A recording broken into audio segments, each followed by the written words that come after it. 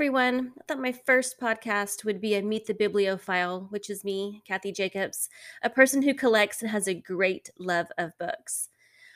By day, I'm an elementary school principal, and by night, and on the weekends, in the summer, any chance I get, I am a bookworm. I have 3 kids and I have one husband. I do have a love for reading that goes back as far as I can remember.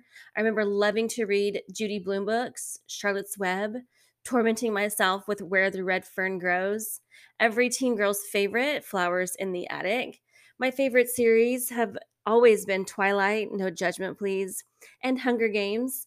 I don't really have a favorite genre. I'll pretty much read anything that people recommend, although sci-fi is probably my least favorite. But if you have a good sci-fi recommendation for me, I might read it. I am a book collector. I have about 180 books in my library, and I have about 140 books on my to be read carts. I love sharing my readings with others, talking about books, reviewing books, trying to find books that people would want to read.